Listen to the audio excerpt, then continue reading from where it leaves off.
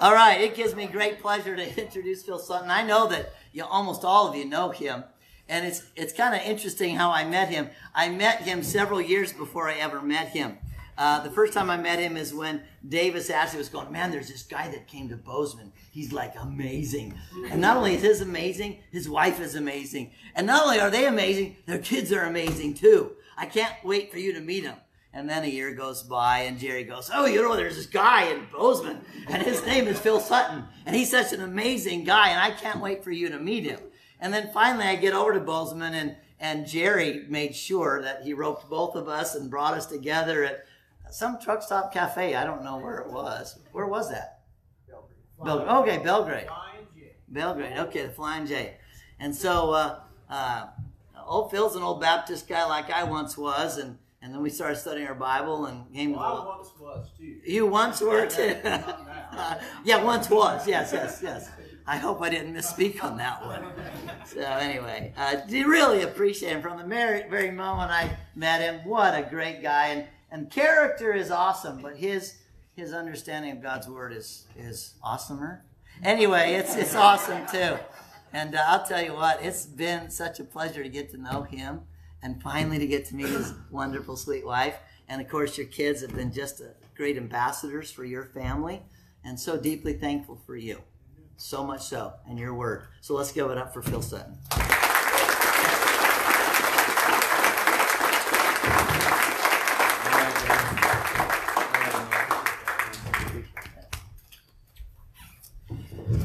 I just can't tell you how thankful I am. I mean, just from the bottom of my heart that a while ago Bill asked you to clap for the speakers before I spoke, because then you wouldn't have to have this little dilemma inside whether or not you're going to clap or not for the speakers. So you got your clapping out. So I hope that I can live up to what everyone else has done thus far this week. It's been such an encouraging camp, and I hope that that everybody here has been as encouraged as I have been. Just the Lord gives us our brain, but He also gives us emotions. I don't like to run away from those emotions. Sometimes I think we do a disservice to that. So I'm just so thankful for the many emotions that have even been stirred as I've listened to the messages this week. It really presses me forward, moves me on, and so I'm just very thankful. So, and plus, the sun is shining. I was, as you mentioned, Bill, you're sending us off really, really well with this beautiful weather. Oregon's the second time I've ever been here, and it's just really nice that I wasn't here the year that it snowed so much. But, it's good to get out. If you're going to get out and you're going to be gone, it's good to be around God's people. We come here to see these beautiful feet, don't we? Of those who are doing the Lord's work. But it's really good to learn the culture, to learn the area, and to enjoy the weather. So it's been a vacation as well as just a spiritual retreat as well. So thank you so much for that. I'm going to begin this morning with Genesis chapter 29. I'm going to read one verse. And brother, I appreciate your thoughts on having context. I am going to come back to that, okay? But I'm just going to read one verse for now. Genesis chapter 29 and verse 20. And after I read this verse, I'm going to ask my brother Scott Schweitzer if he'll come up here and pray for our lesson today. Genesis 29:20. So Jacob served 7 years for Rachel, and they seemed to him but a few days because of his love for her. All right, Rob.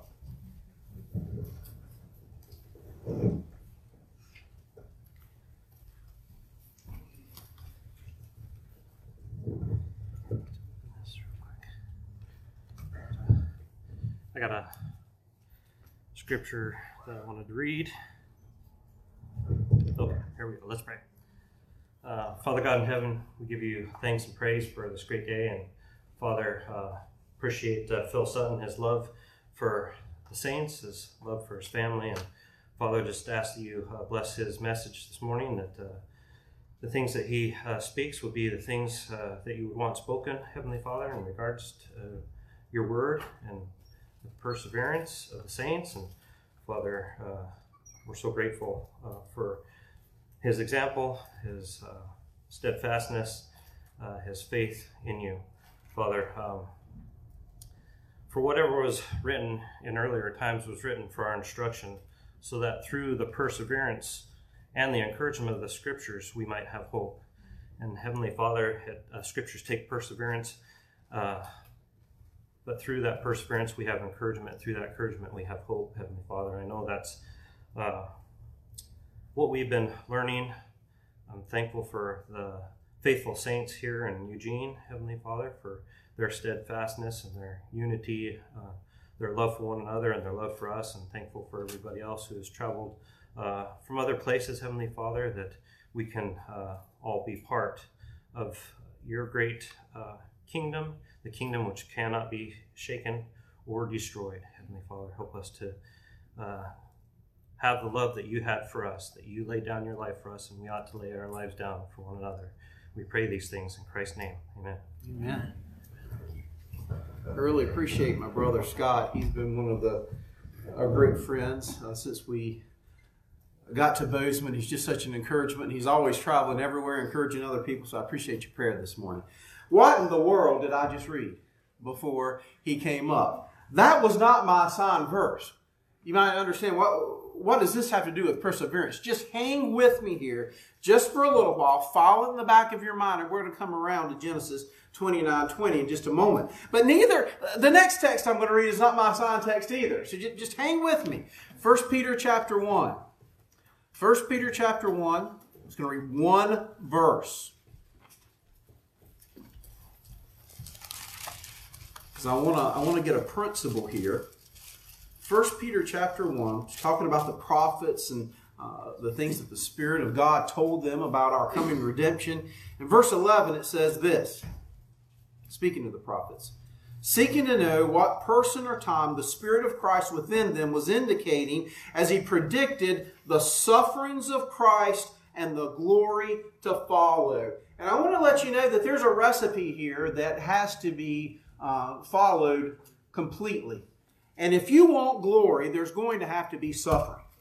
There's going to be suffering that leads to glory. And that was true for Jesus, and it's true for you. If Jesus had to learn obedience through suffering, you think we're going to get out of it? You think somehow or another we're going to pass that if Jesus had to go through it? No, that is a formula. That is a recipe. The sufferings of Christ, the glory to follow.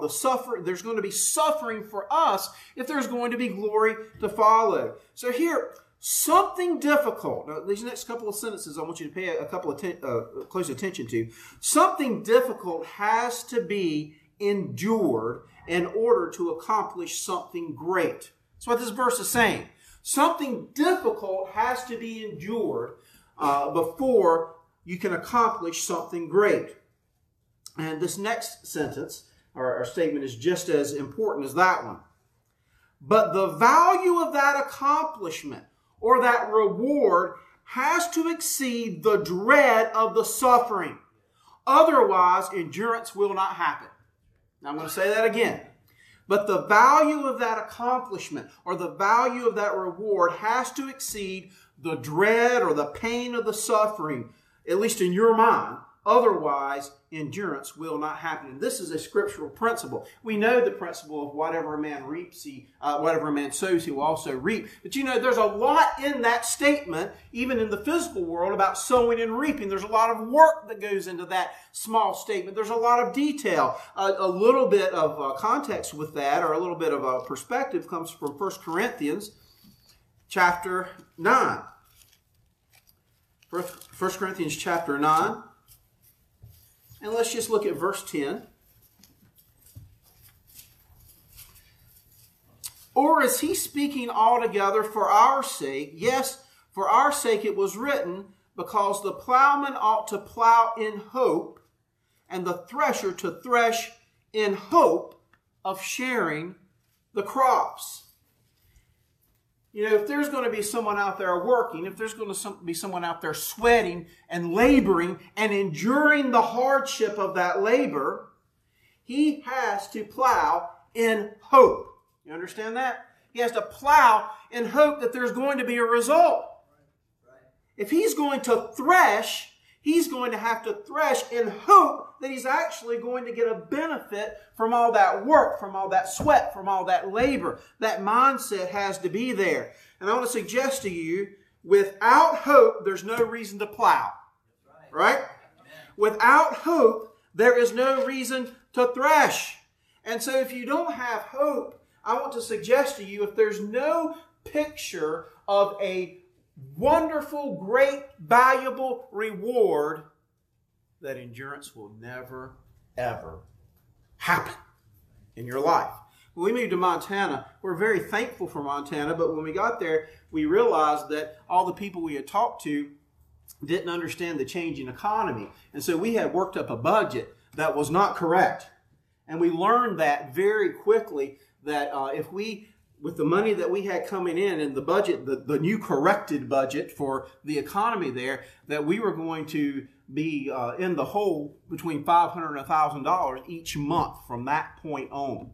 And so we understood that we had to do something about it. My wife decided she's going to look around for a little more work. We decided that we were going to try to do a few things to make up that difference. And the longer we were there, but we're excited to do that, because if you think to yourself, okay, I can fix this situation, I can correct it, you don't mind working, do you?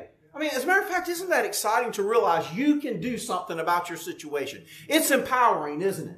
Yeah, it really is. And so we decided that we were going to do that. As we were going on, we realized that, even our new budget wasn't exactly right. So as we were working through this, different people started asking us. Paula started cleaning a business. Different people started asking us if we could clean their house, because we didn't realize that the demand was going up. I guess just without make a long story short, we ended up starting a business instead of just doing a little bit extra. And and every time we were doing this, there were new challenges along the way, because we had never started a business before. We didn't have a business plan. You know why? Because we didn't plan to have a business. And so it just all fell together. And we're making mistakes. I didn't pay enough to the government, so I'm having to pay more.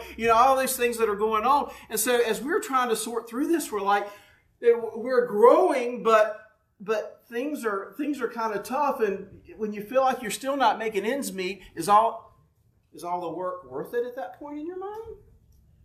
If you're working it, so we had to rethink things. And we ended up getting this big contract that was going to cost some of us, even in our family, a little bit of sleep. But when I did the new budget, and by the way, that budget's right now, okay? But when I did the new budget, I knew at least for a while this big job that was going to cost us some time and maybe make us lose a little bit of sleep and make us more tired, it was actually going to get us towards our goal. And you know what? I was excited to lose a little sleep.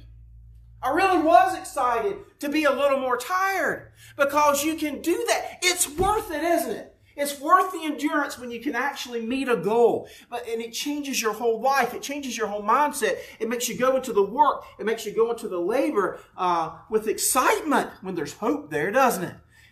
We try to teach that to our kids. And all of our kids have saved up money. Abigail just bought a new car. Well, a new car. Okay, to us it's new. It's like, 100 years old. But anyway, but to us it's new. But she saved up, and then she went broke when she went and bought it. But she has a car now. She has something that's good. She has something that's dependable. It was worth the suffering and not buying everything that you want. And you teach your kids that, of course. Lydia, I really appreciate Lydia, because I think she's wanting to stay in our area at least for a while, and she's understanding. She's talking to people about how difficult and how expensive it is.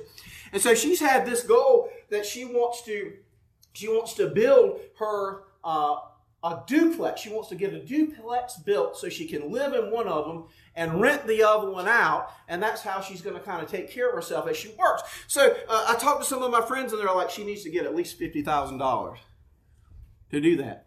So Lydia's been working 2 and sometimes 3 when you include the extra job that she does for people in the congregation, getting up early in the morning, getting home late at night, and she's about halfway there. It hadn't even been that long. She's been working, building her credit. See, the thing of it is, how many of you think it's exciting to get up early in the morning and then get home at 10 or 11 o'clock at night? Fun! And work the whole time, right? You wouldn't do that. Why in the world would anybody in their right mind do that unless there was a reward that was worth it? And then you imagine it, and you consider it, and you think about it, and it makes the work exciting. Every time you drop a quarter, in the jar, the money comes in the bank. She gets tips from one of her jobs. She puts that in her little piggy bank, for lack of better words. You're just getting a little bit closer. There's excitement in the labor, and endurance is a wonderful thing. Now, when we start talking about the signs of the time, and I appreciate what a lot of people have said, we are in difficult times. Sometimes we need to step back and say, as has been stated several times, the difficult times are here. It's not just that they're coming, they are here. We have to think to ourselves, and I have to ask myself, when all this craziness is happening with the economy, when all of it seems like socialism is just coming in our face without any opposition, when we see all the moral decay of our society and people doing crazy things, abortion is irrational enough, but abortion up to 5 minutes before a child is born, you understand how insane that is? And then all the sexual sin that's out there, all the perversion. How in the world can a nation give up its morals, give up its ability? Remember, we talked about just a few minutes ago how exciting it is to realize you can change yourself. They've just given up the ability to be able to help themselves. How can we get there so quickly? And I want to suggest to you that the way the government has been able to do it, and those in power, is because they have been able to take the hope from people. When you take hope from somebody, why in the world would they want to work harder? Why would they want to have personal responsibility when they've been convinced over and over that you'll never make it? I have a relative that just a little bit under their budget, and I suggested, well, why don't you, until some things can straighten out, why don't one of you get another job, like 10 hours a week, just a little part-time job? And you wouldn't believe how that was pushed back on me. We don't work more than 40 hours a week. It's been instilled in their mind that it is a shame. It is just ridiculous that anybody would have to work over 40 hours a week to meet their needs. Now, do you understand that they're in shackles because of that mindset? They're in shackles. They can't help themselves. And if you don't think that mindset will get them to vote a ridiculous government in, you're wrong. And that's been set. That whole mindset has been there to take away their hope. You can't accomplish your goals anymore. And if you have to work harder, that's not fair. It's not fair for you to have to do that. And so this strips away the idea that really any suffering at all, any extra work, any hardship, any endurance is worthless because there's no reward for enduring it. You work hard, but it's not fair, and you can't really make it anyway. And so the idea then is, let us help you. We can help you because you can't help yourself. And anytime, and I'm sorry, I'm not trying to do politics here, but I want you to understand what's going on. I've done a little research on this. Why do you think that countries that have gone to socialism have historically been very negative towards family? Because you understand that God's welfare system is the family. God's way of getting people to be able to get through a difficult time so the family can be together and help one another through it. So yes, socialist and communist nations have wanted to destroy the family because you need people to feel like they can't survive without the government. And when families are strong, is that even possible to get people to think that way? No. Same thing about the church.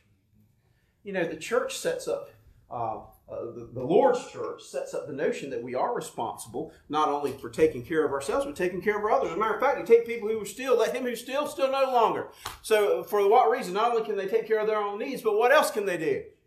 Share with others. The church is set up to change people, to convert people from thieves to people who can take care of their own needs and then help other people. Is that going to help a communist or a socialist nation? Absolutely not. It's not, so they're working to destroy everything. This is the beast. This is the beast that Mr. Hoffman was talking about. The beast who was one of the arms of the dragon. You have to understand the dragon is doing everything he can to keep people from wanting to endure any kind of hardship. I'm going to give you what sounds like good news. Did you know the divorce rate is down in the United States? Sounds like good news. Why is it down? Because people aren't getting married. You see, waiting and being patient and being faithful to the Lord during that time, did you understand that's a part of endurance?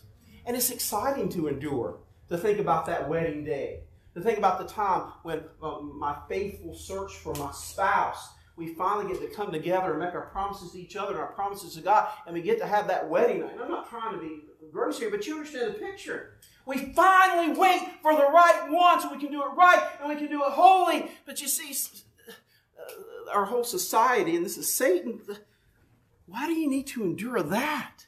Because it is an endurance, isn't it? Enduring and waiting, patiently waiting to do it right. That's been stripped away. There's no need for endurance.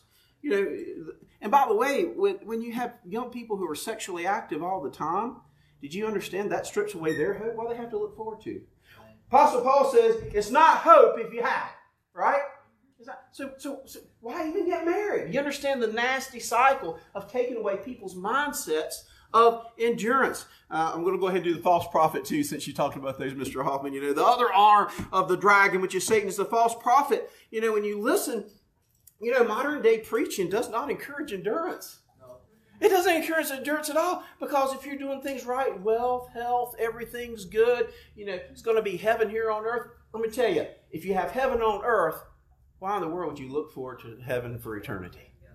Takes your mind away from things above and brings it back to things on earth. So I want you to, as I'm getting towards my lesson here and my point that I'm trying to make, is the reason why we are in such tough times, and the reason why the signs of the times that are obvious to us are actually working in our nation, is because people have no hope. And when people have no hope, there is no chance of endurance. So keeping that in mind, you know, because I'm going to focus on hope today. I'm not going to focus on getting ready for the tough times to come. I'm not really going to focus on making sure you toughen yourself up. I'm going to focus on what actually makes endurance. All those things are true, by the way. But I want to focus on the things that might make endurance happen more naturally through the help of Christ. So my text is Hebrews chapter 10. I am going to get back to Genesis, I promise you. Like, what in the world? What in the world, Phil? Hebrews chapter 10, verses 32. Starting in verse 32. We'll go through the end. But remember the former days when, after being enlightened, you endured a great conflict of sufferings, partly by being made a public spectacle through reproaches and tribulations, and partly by becoming sharers with those who were so treated. For you showed sympathy to the prisoners and accepted joyfully the seizure of your property, knowing that you have for yourselves a better possession and a lasting one. Therefore do not throw away your confidence, which is a great reward.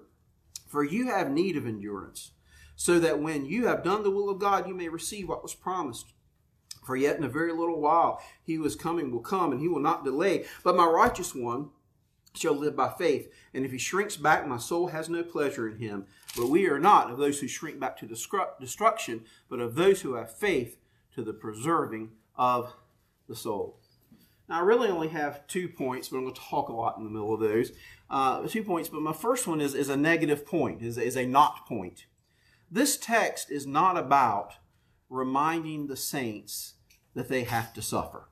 It really isn't about that. That's not the focus. You might think so when you look at verses 32 and 33. I'll read those again. You might think that. But remember the former days when, after being enlightened, you endured such a great conflict of suffering, partly by being made a public spectacle through reproaches and tribulations, and partly by becoming sharers with those who were so treated. You might think the idea here is the author of Hebrews is trying to say, I told you were going to suffer. Wait a minute, are you whining? We told you. Don't you remember it happened before? What makes you think it's going to change? And sometimes I've heard this presented that way, even with the other scriptures that talk about, don't act surprised when the suffering is coming. That's not the point that the Holy Spirit is trying to make with any of those. You see, the Holy Spirit doesn't give us warnings about suffering. A warning is when you get something, you can think about it and probably change some things to avoid it. Now, you understand that suffering is not something that you can change something and do something better, and it's not going to happen. Remember, Jesus suffered. You're not going to get out of it if you do things right, okay? So we're not given warnings by the Scripture. More than anything, we're just given reminders to just know that it's going to happen, maybe so that we're not taken off guard. So it's not warning to change our behavior so we're not going to suffer, but it's just reminding us that it's there. But the Holy Spirit is not trying His best to make us feel bad because we forgot. That's not the point of the Scripture. Because the bottom line is people don't need to be reminded of pain, do they? Sometimes we have to be reminded of our blessings, don't we? But it's really hard sometimes to forget the suffering. It's forget. Sometimes we work really hard helping one another, doing things to help us to forget the pain, don't we? It's really hard. Matter of fact, I call pain an attention hog. Pain is an attention hog. Josiah, come up here just for a second. I want to ask you a question. You can just get closer to me here so the microphone can come on. You can be on the microphone. I ask you this question. How do you feel today? Pretty good. Feeling good? Yeah. Everything good? Life good to you? Life's good. Yeah? Not sick? Nope. Feeling good? Feeling good. Ready? No corona hitting you? Not yet. Nothing good. Okay, good. So he feels good. All right, just I want you to put your hand right there. Okay? Just put it there. Okay?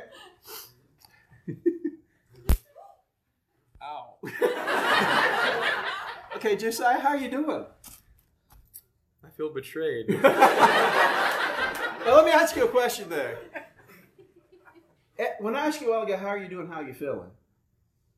Everything else is exactly the same as it was, except what? My hand. Well, not even your whole hand. That little bitty plate. Oh, that left a wet bit. That little bitty place. Pretty big. Okay, that big place. I'll be easy if I do that again. But really, that's all that's changed. But I'm going to tell you, what is your mind on right this second? My hand. Why is it not on the 99.9% of everything else that's wonderful about you? Because it hurts. Yeah. Do you understand that pain is an attention hog?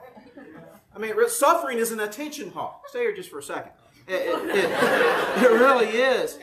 You know, you think about this. What about relationships? Whether it's friendships or marriages.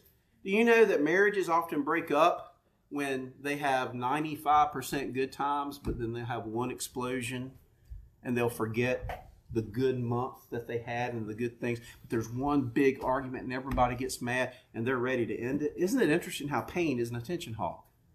You don't have to remind one another of the pain. And pain also leaves an impression. Just so you put your hand up here again. Do I have to? You mean you don't want to? Not really. What? Pain leaves an impression, doesn't it? Yeah. And sometimes Purple one. Yeah, purple. Okay. Don't call social service. Well, you're 18. I don't care.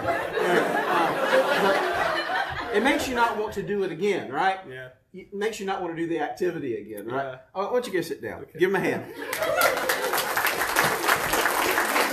Hey, Chloe. Chloe, could you come up here?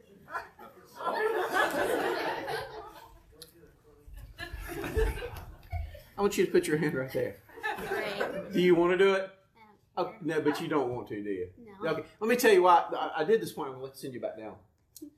Pain, your pain, when you express it, leaves an impression on other people too, doesn't it? You know, she didn't want to do that. She just saw what I did to him.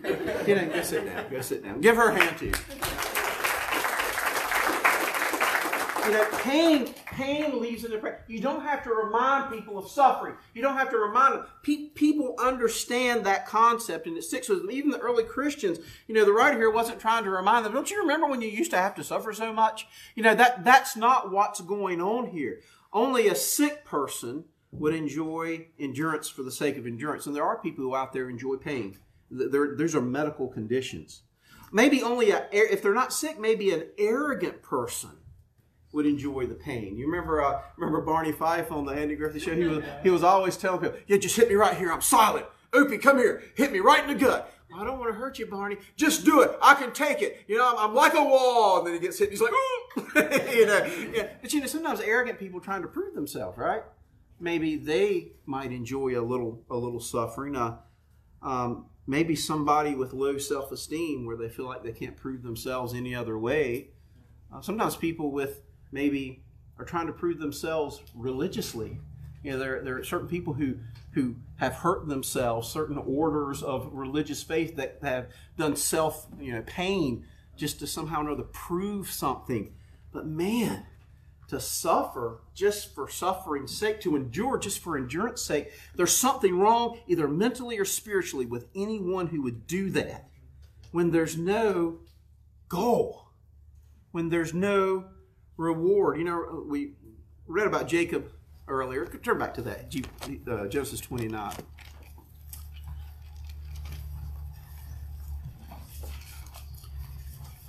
Genesis 29, let's just start back in verse 1. It's just good stuff here.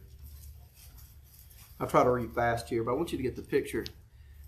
And Jacob went on his journey and came to the land of the sons of the east, and he looked and saw a well in the field, and behold, 3 flocks of sheep were lying there beside it, and from that well they watered the flocks. Now the stone of the mouth of the well was large, and when all the flocks were gathered there, they would then roll the stone from the mouth of the well and water the sheep, and put some stone back in its place in the mouth on the mouth of the well. And Jacob said to them, "My brothers, where are you from?" And they said, "We are from Haran." And he said to them, "Do you know Laban, the son of Nahor?" And they said, "We know him." And he said to them, Is it well with him?" And they said, "It is well. And here is Rachel, his daughter, coming with us, coming with the sheep." And he said, "Behold, is it still high day? Is it not time for the livestock to be gathered? Water the sheep and go, pasture them." But they said, "We cannot until all the flocks are gathered." And they rolled the stone from the mouth of the well and then the water of the sheep. And while he was still speaking with them, Rachel came up. Oh, I mean, you can just see this beautiful story coming together. Rachel came with her father's sheep, for she was a shepherdess. And when Jacob saw Rachel, the daughter of Laban, his mother's brother, and the sheep of Laban, his mother's brother, Jacob went and rolled the stone from the mouth of the well and watered the flock of Laban, his mother's brother. And then Jacob kissed Rachel. Boy, I'm not even that fast. We'll find out a little bit later. He kisses other people too, but it's I just like, whoa, when I first read that. And he kissed Rachel and lifted his voice and wept. You see the emotion here? Do you see the deep feelings here? Jacob told Rachel that he was a relative of her father and that he was Rebekah's son, and she ran and told her father. So when Laban heard the news of Jacob, his sister's son, he ran to meet him and embraced him and kissed him. That's why I said, there's a lot of that going on. And brought him to his house. Then he related to Laban all these things. So Laban said to him, "Surely you are my bone and my flesh," and he stayed with him a month. Then Laban said to Jacob, "Because you are my relative, should you therefore serve me for nothing? Tell me, what shall your wages be?" Now Laban had 2 daughters. The name of the older was Leah, and Leah. I'm in Star Wars mode. Leah, and the name of the younger one was Rachel. And Leah's eyes were weak, but Rachel was beautiful of form and face. Now Jacob loved Rachel, so he said, "I will serve you 7 years for your younger daughter Rachel." Now, stop here just for a second. I brought this up for a purpose. 7 years. It's one thing to court for maybe a year. That's tough sometimes. Or maybe 2 years. It's tough, when there's that expectation, when there's that love. Can you imagine courting for 7 years? And can you imagine not just that, but engaging in hard labor, work for a girl that you're not even going to be able to be with for 7 years? You understand, that might seem ridiculous, and maybe it seems ridiculous because we don't understand love anymore. Maybe people don't get love anymore. Love is worth that, isn't it? It has to be. It's worth it. So, verse 18 again. Jacob loved Rachel, so he said, "I will serve you 7 years for your younger daughter Rachel." Laban said, "It is better that I give her to you than to give her to another man. Stay with me." So Jacob served 7 years for Rachel, and I love this. And they seemed to him but a few days because of his love for her. And I want to set up a principle here that I want you to see throughout the rest of the lesson. Some people say, it's tough being a Christian. You're just going to have to deal with it. Don't complain about it. It's tough, and that's just the way it is. But it's interesting, when someone has a goal, even that which is difficult, the Bible talks about suffering being difficult. It talks about how it's hard. But I just think that's an interesting principle here that you might even see in the life of Jesus as we continue here, that when your goal is a valuable goal, when your goal is a noble goal, labor and endurance can seem like a blessing, can it? Sometimes we got to change our perspective. Seems like the apostles would say things that it was a privilege and an honor to suffer for Christ and to suffer the way that he did. How can you think that way? You can think that way when you see this picture of Jacob. He served 7 years, and it didn't seem like anything because he loved her so much. Now I tell you, that's a different picture of endurance. That is endurance, isn't it? Sometimes we see endurance as just such a hard thing, a tough thing. We got to toughen up. We just got to get our mindset. It is a battle being a Christian, but if you don't fight the battle right, you become battle hardened. Yep. If you fight the Christian battle right and correctly, You might be tough-minded, but you've heard me say it creates a tender heart. That's when you fight. When you're fighting the battle correctly, you never become battle-hardened. And he didn't. Even in the midst of deception, the reason I'm saying this, letting you know, suffering for the sake of suffering, he didn't even get what he was supposed to get.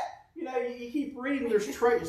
The head of your mind says Laban's treachery. Man, treachery seems like a weak word there. You know, okay, yes, you can have her. Let's all wrap her up so you can't see her. You know our traditions. Let's wrap her up, have the wedding ceremony, wait till it's dark, get her in there, have a fun night. And it says, I like the way it says that. As it says in here, go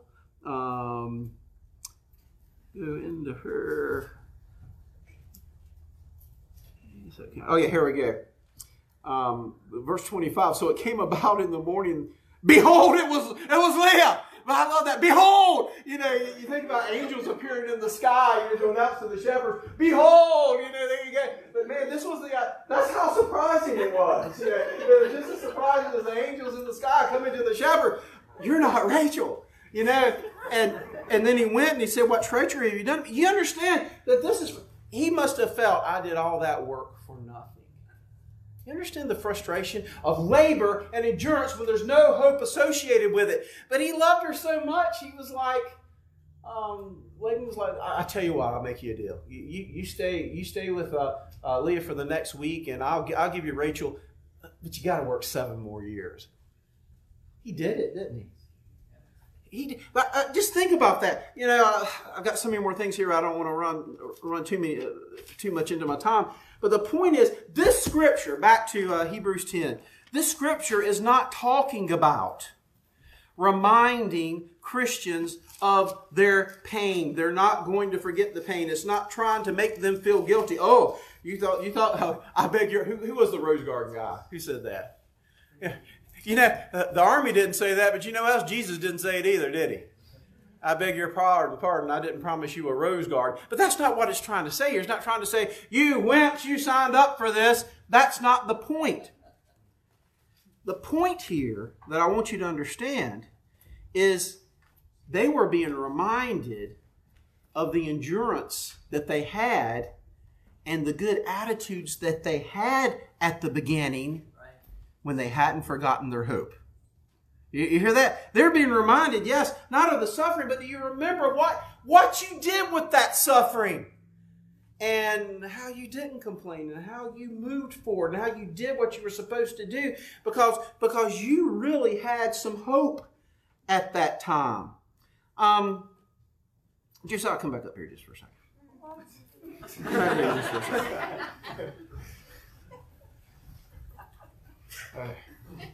Come back up. I want to whisper something in your ear.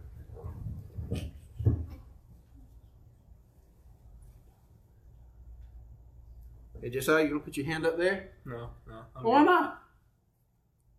I don't want to get hurt again. But I just told you it's a secret. All right, well, go sit down and think about it. Chloe, come up here. I got a secret for you.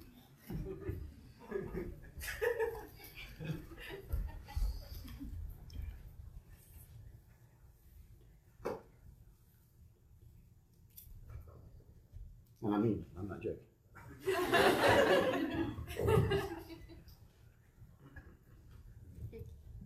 Now I want you to, you know she's smiling?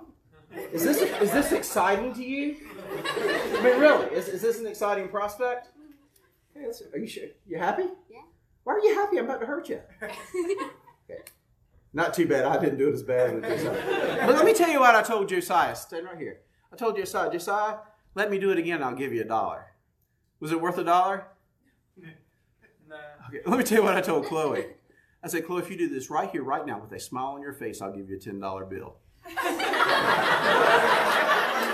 right. There you go. Give her a hand.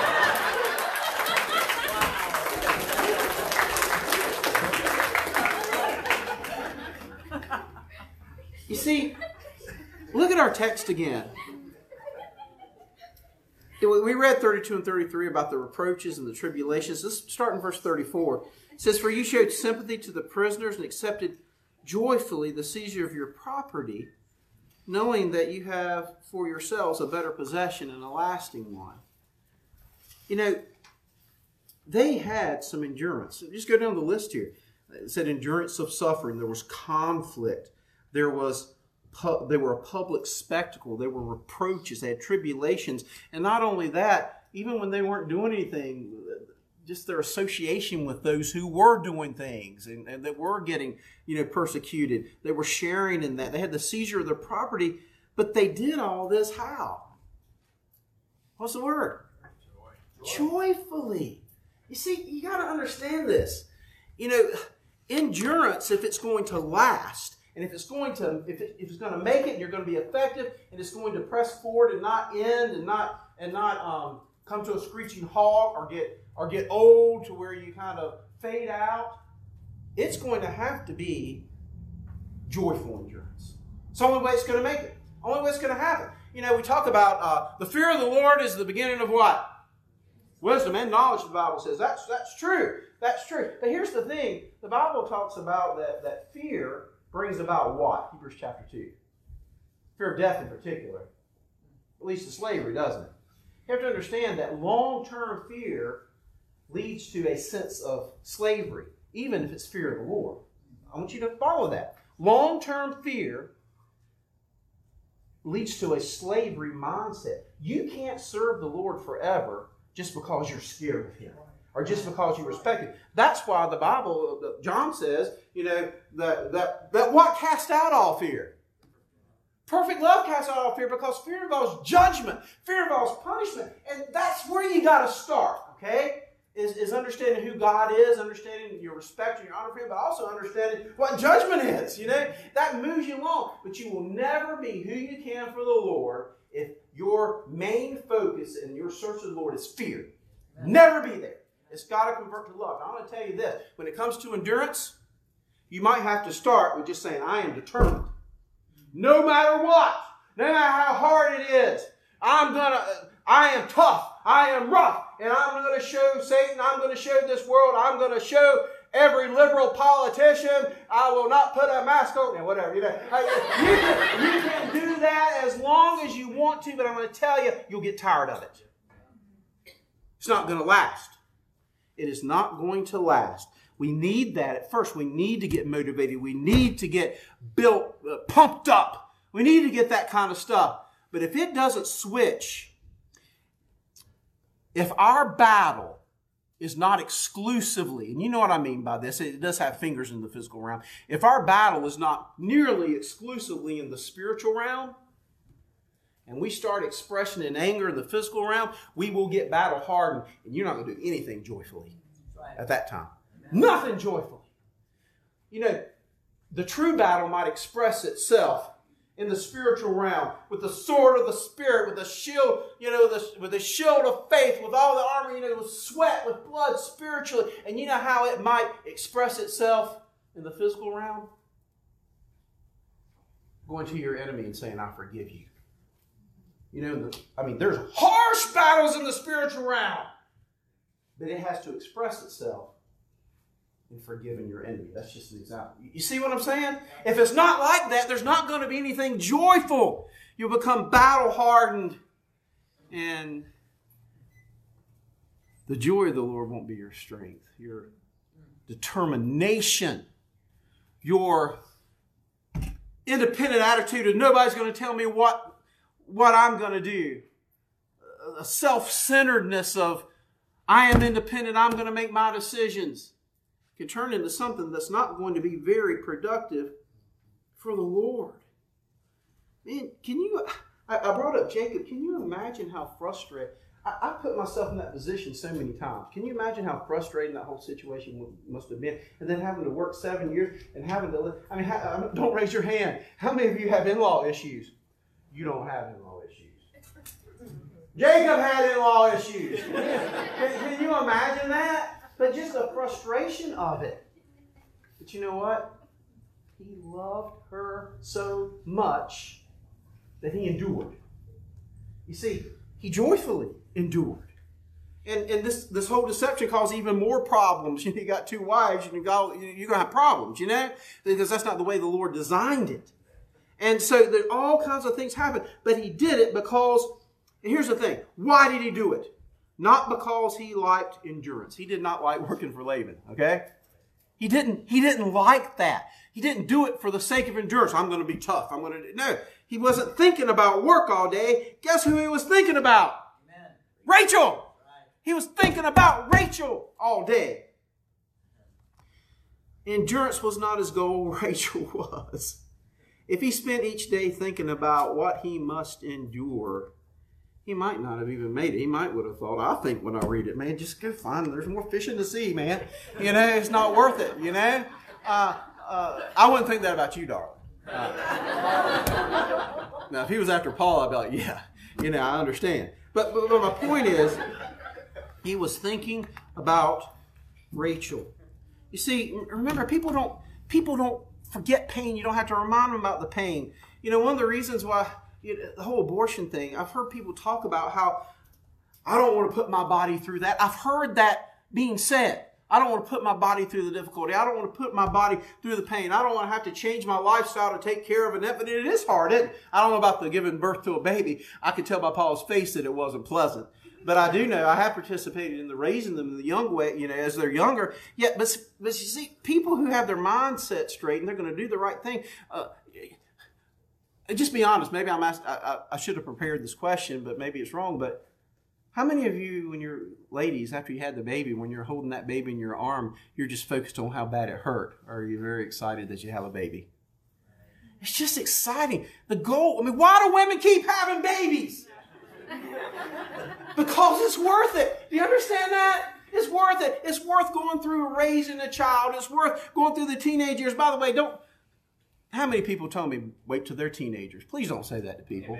Amen. Please do not say that to people. It's just, there's difficult times. There's difficult times when you're an adult. You get through it with joy. It's been wonderful years for us.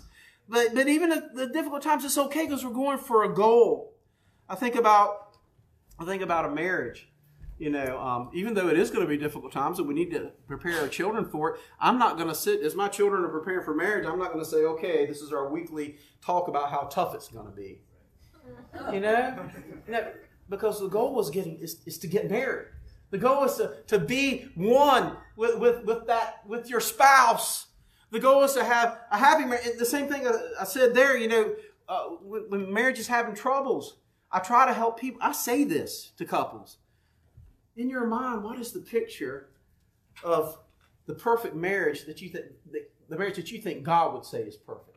I say, I want you to have that as your goal and that is your mindset and how wonderful it can be rather than how hard it is now. You see, one of the reasons married couples give up, or one or both of them give up, is they're focused on the endurance, what they're going to have to endure, rather than how wonderful God can make it when you do it His way. Right. You see the problem with focusing on endurance? It makes you battle hardened. And I've seen married couples say, we've tried, and I just can't try anymore. That's battle hardened. That's what that is. Instead of focusing on the goal. I think about Bible studies. A lot of times when people think about Bible studies, and the reason that they hesitate is because of bad experiences and rejections and troubles. Focusing on the endurance, but not focusing on that time when they're buried in the likeness of Christ and raised to walk in a newness of life. You focus on that. You endure. You endure the tough things. Helping people. I heard someone say, a lot of people don't evangelize because it's easier to stick with people in the church and work with them. I'm like, have you ever met church people? I've had much more trouble with church folks than I have with people that are outside of Christ. I'm just going to tell you. It is. And then people, when they try to help, when they try to encourage and they get hurt, they'll start saying things like that. They'll start saying things like, I can't remember the phrase that someone told me one time, but it was basically the idea that there's always a price to pay for a good deed. They get that mindset. And when you get that mindset, there's always a heavy price to pay when you do a good deed. Those people keep backing up because it hurts. You see, and yes, Christians hurt other Christians. But if you want to continue to do what's right, your focus can't be on all the people that hurt you. Your focus is going to be helping people to come to maturity, to make it to glory. Because if your goal is this and not that, there's a problem. And why does the Bible say endure one another? Bear with one another. Because you're difficult. I'm difficult. You bear with me. You understand the picture that God is saying? You got to have the end picture of helping people make it to glory so that you can with joy endure it. You know, that's the only way that it's going to make it. You know, Jesus' goal. You know, remember what I read from 1 Peter, you know, the prophecy. When he spoke of the sufferings of Christ and the glory to follow. Jesus' goal, ultimate goal, was not to suffer. Jesus wanted to go to glory, didn't he? Isn't that what he prayed in John 17? Yeah. Father, I desire to have the glory that I had with you before the world began. He wanted to go back. And so he willingly went to the cross. You might say, no, he said, Father, this cup passed from me. Yeah, it was tough. But one of my favorite prophecies from Jesus actually is in Hebrews 10 here as well. Why don't you back up? Yeah. Back up to, let's just read verses 7 and 8. Now, let's read 7, 8, 9. Then I said, behold, I have come. In the scroll of the book it is written to do your will, O God. After saying above sacrifices and whole burnt offerings and sacrifices for sins you have not desired, nor have you taken pleasure in them which are offered according to the law. Then he said, behold, I come to do your will. I'm here to do it, Lord. I want to do your will. By the way, when you pray, that's a good prayer. Lord, I'm here to do your will. Yep. Man, we're having the mindset of Jesus. His goal was glory. His goal was not the endurance, but his goal made him endure. And that same thing is going to be true for us. You see, they were not just reminded of their past pain. They were reminded of the past glory that they shared and they demonstrated through their pain. So in the midst of this, you suffered, but you did it. You showed sympathy to people. You shared in their suffering when you were associated with them. You know, they punished you because who you were friends with, basically, or who you shared in their bit. But you did it with great joy. Why? Because look at our text again. Look at the verse of 34. Knowing that you have yourselves a better possession and a lasting one. That was their goal. And this is what he said, and look at verse 35. Therefore, don't throw away your confidence, which has a great reward. See, you can't have joy in your endurance unless you're confident about something. They were so confident that they were going to make it that they smiled while they did. They're like Paul and Silas in jail. I heard somebody about, you get made fun of a lot today. You've been brought up, Miss Amy. You were singing, nobody knows the trouble I've seen. I heard you back there. Nobody knows but Jesus. Do you really think Paul and Silas were singing that in the Ephesian jail? Nobody knows. So terrible. No, they were singing praises to God. They were able to do that because they had confidence. It wasn't this strong, tough-minded, you're not going to tell me no matter what you do to me, man, I'll show you I'm going to be tough.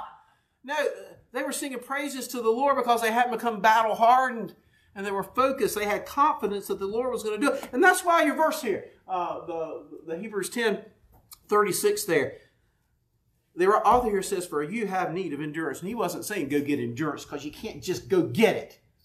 Go get endurance. There's some processes there. The Bible talks about, tribulation brings about perseverance. Perseverance brings about proven character. Proven character brings about hope, and hope doesn't disappoint. And by the way, when you get to that point, even a little bit, even for a slight moment, when you have hope, it starts circling back around, and that endurance builds from that as well. It really does, because it's joyful endurance at that point. So he was saying you need endurance, and if you're going to get it, keep reading the verse there. So that when you have done the will of God, you may receive what is promised. Man, you focus on the promise. Right. You focus on the promise, not the endurance. Amen. And when you focus on the promise, endurance comes, and Paul says you need it. I mean, I keep saying Paul. The author of Hebrews here is saying that you need it. So it's it's really good to focus on the promises. We sing Standing on the Promises. Do you sing? You know that song? Let's sing the chorus together. Standing, standing, standing on the promises of God, my Savior. Standing, standing, I'm standing on the promises of God. Do you ever take time to think about what they are when you sing that? Or is it just a cool song? It is a cool song. Yell it out. Name some of the promises that we have. Because if you don't think about this, you're not going to have endurance. No more tears. No more tears. I like that song too. I like that song too, but we can't sing all day. Yeah. No more tears. That's right. What are some of the other promises of God? Victory. Victory. That's right. And that's in this life as well. Not just, the Apostle Paul did say, if in this life only we have hope in Jesus Christ, and sometimes we forget that. That means we have hope in Christ in this life too. Just not only, so it's not just there, it's here too. We just can't make that be our only hope, Anything. What were some of the promises? Crown of glory. Crown of glory. Name another one. Resurrected body. That is the hope of the resurrection of the dead. When the Bible says hope, that's what we're talking about. If there's no other specifics, in the end, you're going to win. They can put your body in the ground, but they can't keep it there. Okay. What else? Holy Spirit. Oh, I love the Holy Spirit. Yep. Multiplied brothers and sisters and etc. New family, new identity. Absolutely, sister, family. What else? Name it. Yell it. New body. New body. No pain or tears. No pain, no tears. Anything else? What's that? Dog pile. Heard that. That's right. Excitement. There's going to be eternal joy and bliss. What else? All things are new. All things are new. Never leave me. Never forsake me. Yep. I get to see Grandpa Penny again. Oh, man. Oh, think of the friends over there. Isn't that a great song? Yeah, absolutely. All those things. Friends. Life here and life after. Life here and life after. Yeah, because life abundant here, life eternal after. Yep. Have the mind of Christ. Mind the Christ. Absolutely. We can think like God thinks, can't we? It's awesome. Now listen. Is that worth enduring these present times? Is that worth staying strong with all of the fruit of the Spirit intact, including gentleness? Is that worth that? Is it worth staying strong and joyfully sharing in these things?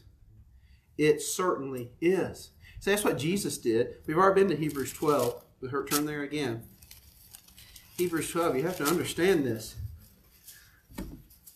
Starting in verse 1, therefore, since we have so great a cloud of witnesses surrounding us, let us also lay aside every encumbrance and the sin which so easily entangles us, and let us run with endurance the race set before us, fixing our eyes on Jesus, the author and perfecter of faith, who for the joy set before him, there's that word, isn't it? Endured the cross, despising the shame, and is set down at the right hand of the throne of God. What was the joy set before him? I'm looking at it right now. You were the joy that was set before him, and he endured the cross. You have to understand, endurance and perseverance doesn't always have to do with physical fighting and violence. As a matter of fact, Jesus stopped Peter from doing that. Calm down, Peter. Calm down, man. This is not how it's going to go. Because Peter was focused on the moment. He was focused on the endurance, wasn't he? We got to get through this, and so the only thing I can figure out is a sword. That's the only thing I can figure out right now. And I've told people this before. You understand that Peter was not aiming for the ear. That's crazy. He was going to kill the guy. I want you to process what was really going on in this situation. But see, Jesus endured the cross. He didn't fight it. He endured, but you see, enduring is a part of fighting. We just don't see that. He fought himself. He fought the devil. He was fighting so that he could endure it, but it was worth it because he had his eyes on his bride, just like Jacob. He had his eyes on his bride, and he was glad to do it. Now, here's the thing. If we keep reading, well, right there in that text, the joy set before him is us. And the joy set before us is him. Fixing our eyes on Jesus. The joy set before us is him. And when we understand that, look at verse 3. For consider him who has endured such hostility by sinners and against himself, so that you will not grow weary and lose heart. Do you know what grow weary and lose heart means? It's the opposite of endurance. You check what he did because he loved you so much. He was focused on you. Man, this is what you can do when you love him so much and you're focused on him. It's going to make you joyfully accept these things. It's going to make you not do it just because you feel like you have to and it's so hard and you become battle hardened that actually that's what Satan wants, is going to turn you away. I think that's what was happening to the Hebrew Christians here. He's like you have need of endurance. Remember like you used to have? When you had the right focus, when you remembered the good things that were happening, that you weren't so distracted by the pains that you had. See, you need to go back to that. You have need of endurance so that you can get this thing you used to look forward to. Because He's coming. And when you walk in faith, by the way, you're not going to believe the stand on the promises of God unless you believe that He's faithful. That's why it says, but my righteous one shall live by faith, there in verse 38. You say, you live by faith and you focus on the goal. Endurance will happen. It will happen, and it will be joyful. It will not be ugly. It will be beautiful. It will be the kind of endurance that caused Jesus to stay on the cross. And you know what? One of the end result will be glory in heaven. But let me tell you what the immediate result will be. Verse 39. But we are not of those who shrink away to destruction, but of those who have faith to preserving the soul. Look, what's going to happen right now is when you keep your eyes on the goal, and you keep your eyes on the one whose love for you made Him endure the cross, your love for you will help you not to shrink back. You'll stand firm in the faith, true against all three things, the beast, the dragon, the false prophet that Mr. Hoffman talked about twice in his lessons. We're going to remember that. You're not going to shrink back. And that's what's going to preserve our soul. My prayer is that we remember two things this morning from this lesson.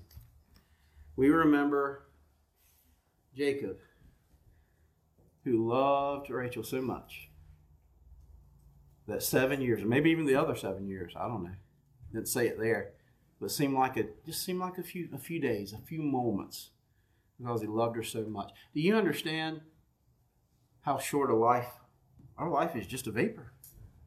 When we understand and we love the Lord that much, maybe it'll seem a little bit more like a vapor, because I want it to seem like a vapor.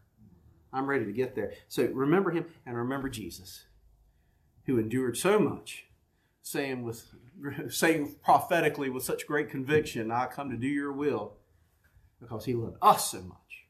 We were His joy. That's going to be the endurance that continues and doesn't fade away. Thank you. Amen.